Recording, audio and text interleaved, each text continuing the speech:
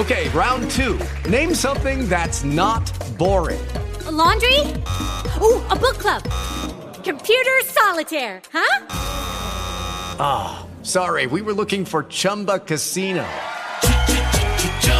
That's right, ChumbaCasino.com has over 100 casino-style games. Join today and play for free for your chance to redeem some serious prizes. ChumbaCasino.com. No purchase necessary. Void where prohibited by law. 18+ terms and conditions apply. See website for details. The views and opinions expressed on Unlock Your Wealth Radio are those of the host, guests, and callers only and are not necessarily the views of Unlock Your Wealth Radio, Heather Wagenhals, or Success Publishing International. Worried about retirement? Want to travel the world or just be around to watch your kids grow up, but you can't because you're drowning in debt? Now you can with Heather Wagenhals and the Keys to Riches powered by Unlock Your Wealth Radio. Heather will show you how to stop chasing your wallet, eliminate debt, lose financial stress, and live the life of your dreams. If you truly ever wanted to have more, do more, be and give back more, now's your chance. Listen weekly to hear what others are doing to manage their money better with these proven strategies for building wealth with the Keys to Riches financial philosophy. Now, here's your host, Heather Wagenhals. Yes! Keys to Riches, powered by Unlock Your Wealth Radio, is sponsored in part by Audible.com. Get a free audiobook download at keys-to-riches.com/free book and click on the link to over 150,000 titles to choose from for your iPhone, Android, Kindle, or MP3 player. Yay! 3rd time's a charm! I got to spit it out. Did it. Yes. Welcome to the Keys to Riches. Thank you so much for stopping by. I am your purveyor of prosperity, empowering your success today, Heather Wagenhals, and I am flanked by the maestro of moolah, Michael Terry. Hey, folks. And we are going to help you get your money mind right on today's show with the following great features. So first off, Miguel, what key? Take emotion out of the picture, number 5, week number 5. Yes, week 5. So we're clipping through these guys now. So we're about a third of the way. We're a little over a third of the way. A little over a third. A little over a third based on my math. So take emotion out of the picture. So what we're going to learn today is how to keep our passions in perspective, because we can't eliminate emotion. No.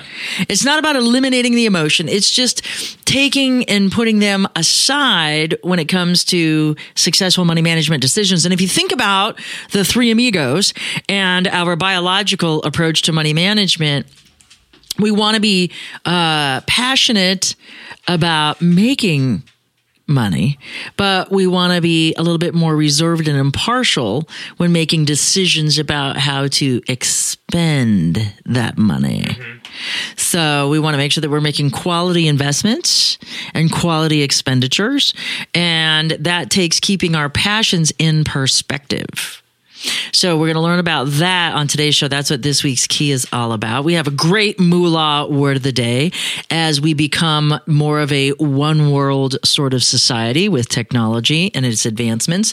Not only in the technological social sense, but in the professional business sense. So that's what our moolah word has to do with today. And then as we talk about money dramas, money and emotions. You know, you hear so much more about that. You know, there's only one other guy that really talks about the brain and money, and that's John Assaraf. But a lot of people talk about emotions and money, and they forget about the biological beliefs and responses that allow that emotion to happen. So we're going to talk about, for our money drama, we're going to talk about and break down the process that our brain goes through when it comes to making a decision and why emotions need to be sidelined for certain decisions, investments as well as expenditures. Like, there's a word. Disposable income. There we go. Hey. You know, you're a pinch player. Yeah, I am. You know, in a pinch, you were there. I was like that in baseball, a good pinch hitter. So anyway, so we're going to go through the biology of a decision. We're going to go through the steps. We'll take the three amigos through a step for our money drama so we can see, actually, you know, the topic will be the red dress on sale. Okay. Or for the man, it's the driver that's on sale, the golf club that's on sale. I bought an iPad Pro the other day. Or for you, the plug-in that's on sale. I did not need an iPad Pro, but I bought it. Yeah. So that's what it is for me. There you go. Toys. So, yeah. So we're going to talk about this as our money drama. And we're going to go through the process that's involved. So I can illustrate what I'm talking about when it comes to so I can illustrate more effectively what I mean by taking emotion out of the picture and how we sideline on it. Because it's not that we're taking it out of the picture, we're just not bringing it into the picture. And that'll make more sense when we go through our three amigos process. So the moolah word of the day. Are you ready for some moolah? Bring it on. So today's moolah word of the day is a multisyllabic word. Globalization. 5 syllables. You hear that a lot these days, huh? Globalization. That's why I thought it would be a great moolah word of the day. Yeah. Globalization is the term for the process of increasing the connectivity and interdependence of the world's markets and businesses. Not independence and not dependence. Interdependence, meaning one relies on the other, but it doesn't necessarily have to be that way. So when we think about interdependence, it's a voluntary kind of system. So this process has speeded up dramatically in the last few decades as technological advances make it easier for people to travel, communicate, and do business internationally. Two major recent driving forces are advances in telecommunications infrastructure and the growth of the internet. In general, as economies become more connected to other economies, they have increased opportunity but also increased competition. Thus, as globalization becomes a more and more common feature of world economics, powerful pro-globalization and anti-globalization lobbies have arisen. The pro-globalization lobby, now we're at 7 syllables, argues that globalization brings out much increased opportunities for almost everyone, and increased competition is a good thing since it makes agents of production more efficient. The two most prominent pro-globalization organizations are the World Trade Organization and the World Economic Forum. The WTO is a pan-governmental entity which currently has 159 members and was set up to formulate a set of rules to govern global trade and capital flows through the process of member consensus and to supervise their member countries to ensure the rules are being followed. The World Economic Forum is a private foundation. It does not have decision-making power, but enjoys a great deal of importance since it has been effective as a powerful networking forum for many of the world's businesses, government, and nonprofit leaders. Anti-globalization groups argue that certain groups of people who are deprived in terms of resources are not currently capable of functioning within the increased competitive pressure that will be brought about by allowing their economies to more connected to the rest of the world. Important anti-globalization organizations include environmental groups like Friends of the Earth and Greenpeace, international aid organizations like Oxfam, third world government organizations like the G77, business organizations and trade unions whose competitiveness is threatened by globalization, like the U.S. textiles and European farm lobby, as well as Australian and U.S. trade union movements. But here's the thing. Now, this is my, Perry, if you will, and how you remember like the jousting, the little sword fighting thing, fencing, you have dodge, parry, that sort of stuff. So my response to the anti-globalization people is, I think about just for one of the updates that we did when we went through all of the different Alibabas and all of those different websites, I can't think of the other ones, that are like Amazons for business marketplaces. Mm-hmm. So now See, I think that's hogwash is what I'm trying to say, because now the little guy can contact a manufacturer in a foreign country without having to go there, see ratings from other customers on their reliability, deliverability, all of that stuff, and price out product so they can be competitive. Because let's face it, like, even though Trump wants to bring jobs here or keep jobs here, the reality is we do not want to pay $50 for a $5 t-shirt just so we could say an American made it. Right. I'm sorry. Right. You know, it is what it is. You know, I don't know if you saw this controversy that's been stirred up, but you know, those Make America Great Again hats were proudly made in the USA and sold for $30 on Trump's website. But made in Taiwan versions for $20 were sold at vendors all over the place. Wow. You know, and they were saying, oh, how ironic that is. But Trump had nothing to do with that. Trump's were made in the USA. Yeah. But why would I pay $30 to say made in the USA when I can spend $20 and still support my cause? You know, I mean, that's what it ultimately became about. I mean, I think there probably are people that will spend a little extra money just to keep the money in the country. Yes, but economically it's inefficient. I guess. But, you know, if you're average Joe, he doesn't care about efficiency. And he should, because it affects his wallet. Average Joe should care that a lot of money. That Trump is trying to force companies to do business in not a competitive landscape. Yeah. Oh, it's definitely it's a great debate, that's for sure. What Trump needs to do is not worry about the jobs. He needs to fix the reason why the jobs are leaving, and he needs to bust up the unions. That is what Trump needs to do. Well, he's going to lower the corporate tax rate too. Yes, but that's not enough. Because then once that happens, then the unions are going to ask for more money for their workers. Yeah. Well, you know, that's a great debate. I mean, there's so many pros and cons for these things, you know? Yes. You could talk about unions all day long. Well, you know, they served a purpose once upon a time, but now they've gotten out of hand. Yeah, they served a purpose. Well, just like so many things in politics. Right? Yeah. I mean, the initial reason for the law made sense, and then it becomes obsolete. And then it became abused, and yeah, all those things. Right. So there's globalization, but my thing is, you know, that all of this has made it easier for some entry-level entrepreneur.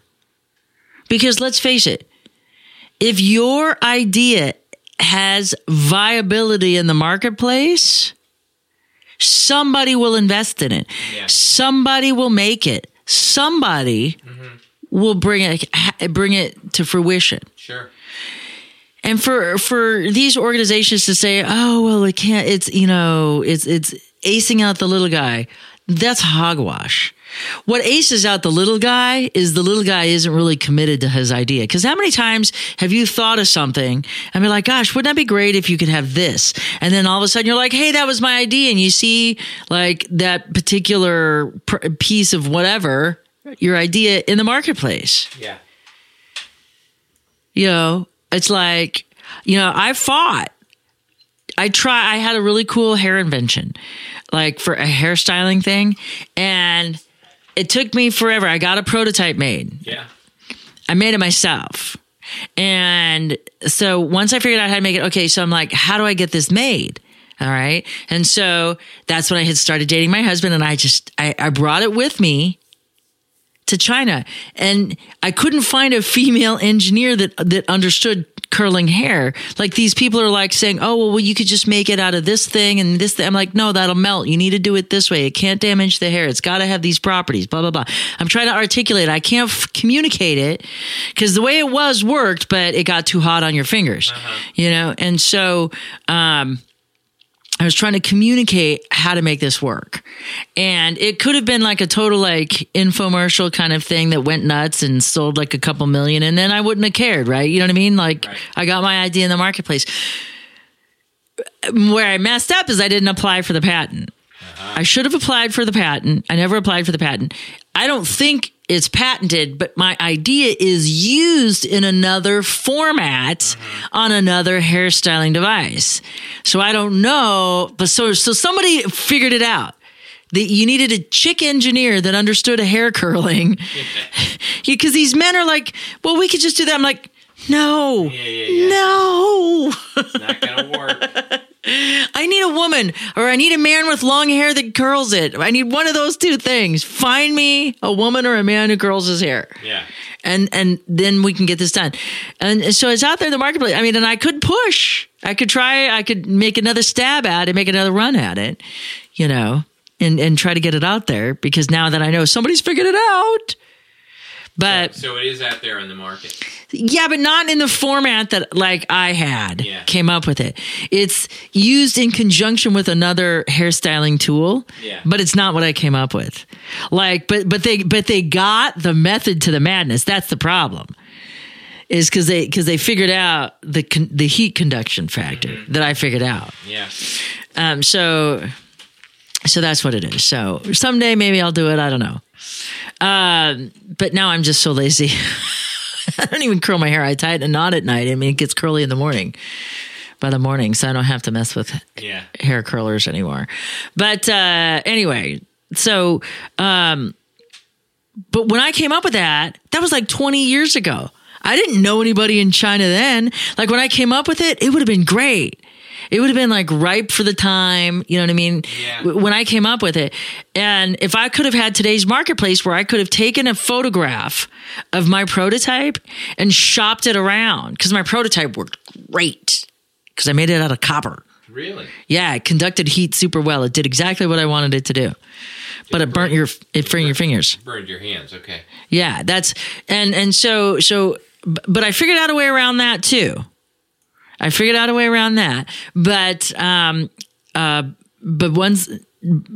couldn't articulate it to the engineers that needed to make the molds and they just weren't getting it still. But anyhow, so had that global marketplace been around, I would have totally been able to likely have gotten my idea out in the marketplace and would have been like a hair toy cajillionaire. You know what I mean? That'd be nice. Yeah. I mean, I think of all these other stupid things like those things that spin your hair to braid them and things like that. Like you probably don't even pay attention to that because you're a guy. But you know what I mean? Like they had these hair braiding things that clearly, if you didn't operate it properly, could cause serious damage or rip out your hair. Like all I was doing was making your hair curl faster. What comes to mind is the scrunchie thing that you guys... Scrunchies. This little... I mean, I don't know if would that be something that could even be patented?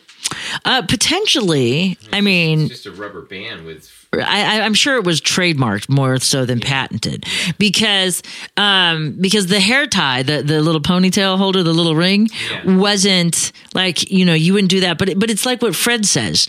You know what I mean? You don't have to invent something new. The guy that invented the paperclip made a lot of money, but the guy that came up with the idea to put serrated cuts in it so it gripped the paper is the guy that really made money. Wow. So you can just improve upon a product. About that, yeah. Yeah. So... Anyway, let's get to this week's key, shall we? Take emotion out of the picture. Take emotion out of the picture. This week's Keys to Riches is sponsored by KeepMyID.org, the only service that actually prevents identity theft. All others are just monitoring services. Put your credit on lockdown for Keys to Riches radio listeners by visiting our website at keystoriches.com/KeepMyID and click on the link to over 150,000. Click on the link. What the hell? Click on the link for what do we want to do? Start protecting your family's financial future right now. Remember to use promo code WAGS. I got distracted by Dinero, the Prosperity Poochie, and I switched gears into my other commercial. A little out of control today. Yeah, I don't know. And I don't have any more yums. I don't have anything else to give them, so what do you want? All I have is love in my heart. This week's key is our fifth key in the Keys to Riches financial philosophy. So for those of you who are joining us for the first time, welcome to Keys to Riches, powered by Unlock Your Wealth Radio. And simply put, the Keys to Riches is a financial philosophy that teaches you how to think like the rich and be in control of your own money. It also gives you specific techniques to create or fix your credit, eliminate debt, save and invest, all while transforming your current financial habits into healthy money management skills. We do this one key at a time, 1 week at a time here at the Keys to Riches Radio. And take emotion out of the picture was a key that was inspired by my father. My father, my late father, he has passed. He's no longer with us. My father used to be, he worked for the same company his entire adult life after he got out of the Navy before he passed away. He was a company man through and through. And he was their savior.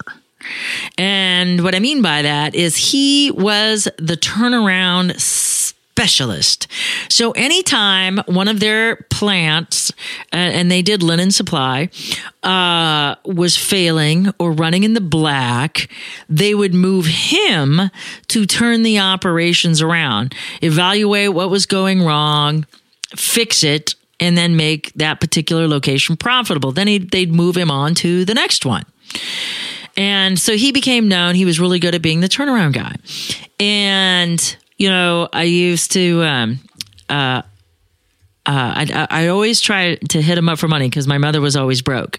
And he always, would say money doesn't grow on trees. And, and I'm like, but Dad, you're rich. You make all this money. And he's just like, look, he goes, there's a problem with your idea of I make a lot of money. And he goes, first, Uncle Sam, he lived in California, so they had extra Sam. In addition to Uncle Sam, they had California Sam, who's a real fat Sam. He's fatter than Arizona Sam. He is. And so California Sam and Uncle Sam took a big chunk of his money. But he also used to say, he's like, look, he's like, I manage millions of dollars every day. I can take a company from the red and put it into the black within 3 to 6 months. But don't ask me to balance my own checkbook. Way too much work. Way too much work. And here's the reason why. Because we get emotionally attached to the money we make. Yeah. Because we've invested our blood, sweat, and tears. So the most tangible, intangible asset we have is our ability to produce. So our labor is our most tangible, intangible. And even though somebody only remunerates us X amount of money, we feel like it's X times 10 because we put our heart and soul into it. Yeah. We become emotionally invested into our jobs. And the challenge with that is first off, how we have it framed. We think an employer is paying us for our value. And it's never about that. That's why some people never recover from getting fired from a job. And it's not about that at all. An employer pays a position. The position brings a certain level of value to the finished product or service. And so all you are being remunerated for is your portion of that participation in creating that product or service. It's that clean. It's that cut and dry. We like to think that, it's a family-run business. Everybody cares about everybody. But ideally, it's not about that. Because just because you love someone doesn't mean you overpay them. I think about the best example, and that was when I read the Hilton biography. And his one son worked right in the business. His other son went to school and came back and said, when his dad said, okay, here's your starting salary and this, and he did not play favorites. Nepotism was not his deal. Yeah. And when his son said, well, I can't live on that, you know what he said? Then you need to go work somewhere else. I mean, that's like the best thing he could have done. And you know what his son did? Went and worked someone else and got paid his value.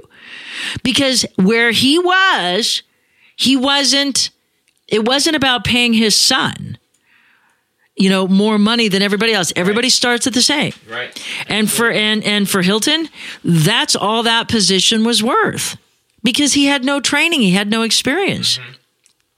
And so it forced it forced his son to go out and prove his value, that he was worth more. And he needed to find a place to work that offered more. And not because it was him, but because he took a job that job provided more value to the completed product or service than working at his dad's.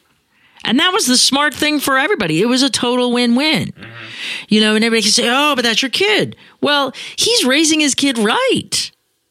That was the right thing to do. Right. And eventually his son did return to the family business. But after he made himself successful of his own right, outside of his father's wealth and influence, which is huge. Great lesson to teach. Exactly. One of the hardest, though, because we get emotionally engaged. We want to help out our kids. It could probably be the opposite of Trump.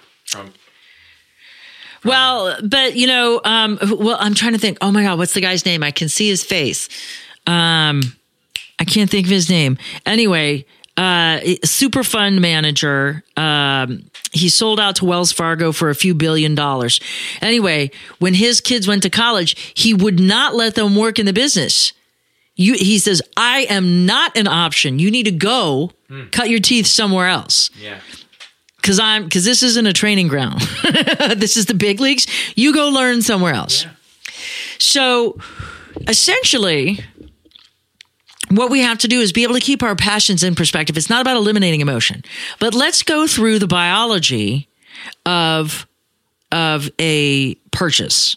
Okay. And I brought up the red dress, but it can be whatever your emotionally invested object is. Okay.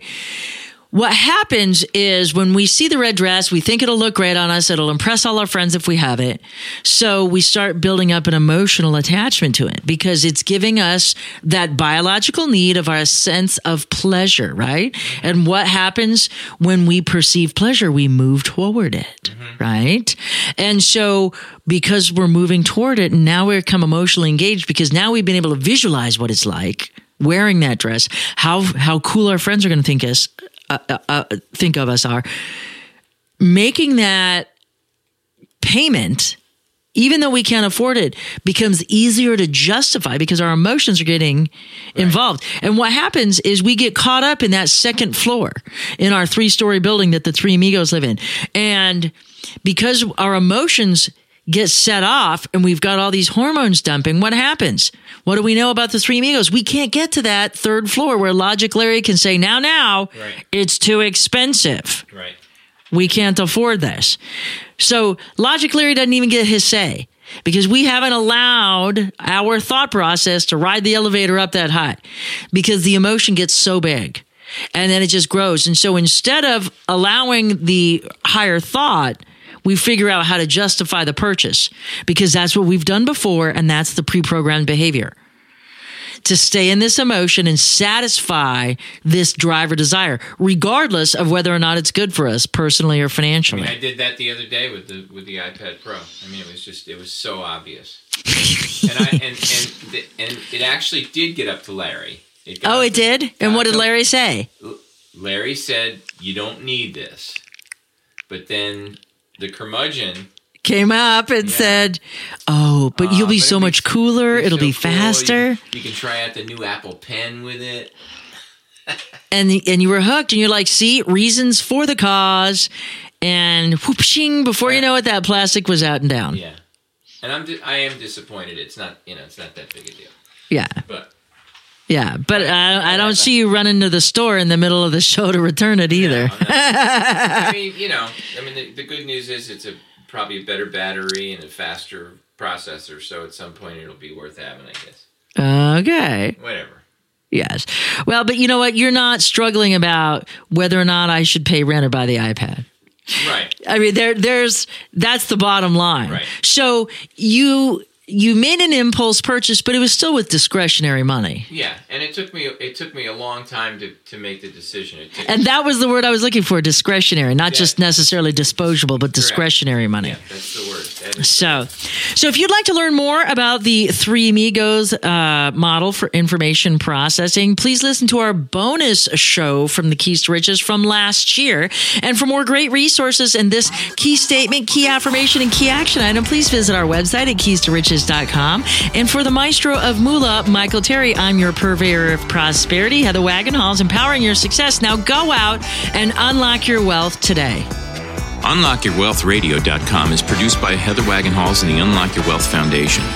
UnlockYourWealthRadio.com and its affiliates are copyrighted 2017 with all rights reserved. For more information on the Keys to Riches Financial Wellness Series, please visit our website at www.unlockyourwealth.com.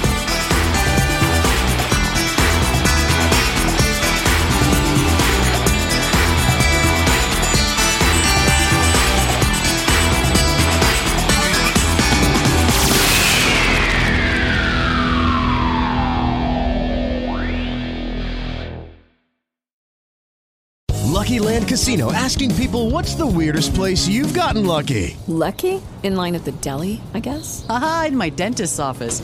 More than once, actually. Do I have to say? Yes, you do. In the car before my kids' PTA meeting. Really? Yes. Excuse me, what's the weirdest place you've gotten lucky? I never win and tell. Well, there you have it. You can get lucky anywhere, playing at LuckyLandSlots.com. Play for free right now. Are you feeling lucky? No purchase necessary. Void where prohibited by law. 18+. Terms and conditions apply. See website for details.